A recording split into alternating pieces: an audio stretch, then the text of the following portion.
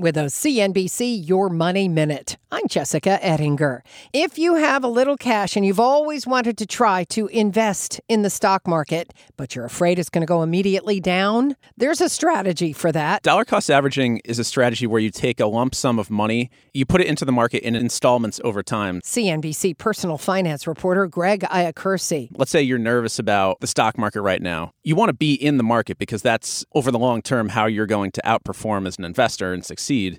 So you don't want to be sitting on the sidelines in cash. You could put it in chunks over time, and that way the highs and lows of the market sort of average out. It sort of smooths out volatility over time. If you're already contributing a little money from every paycheck into a 401k retirement account, you may not have realized it, but you're already doing this. And you can read more of Greg's work and lots more on investing, saving, and spending your money wisely at CNBC.com. I'm Jessica Ettinger, CNBC. Too smart for your trading app?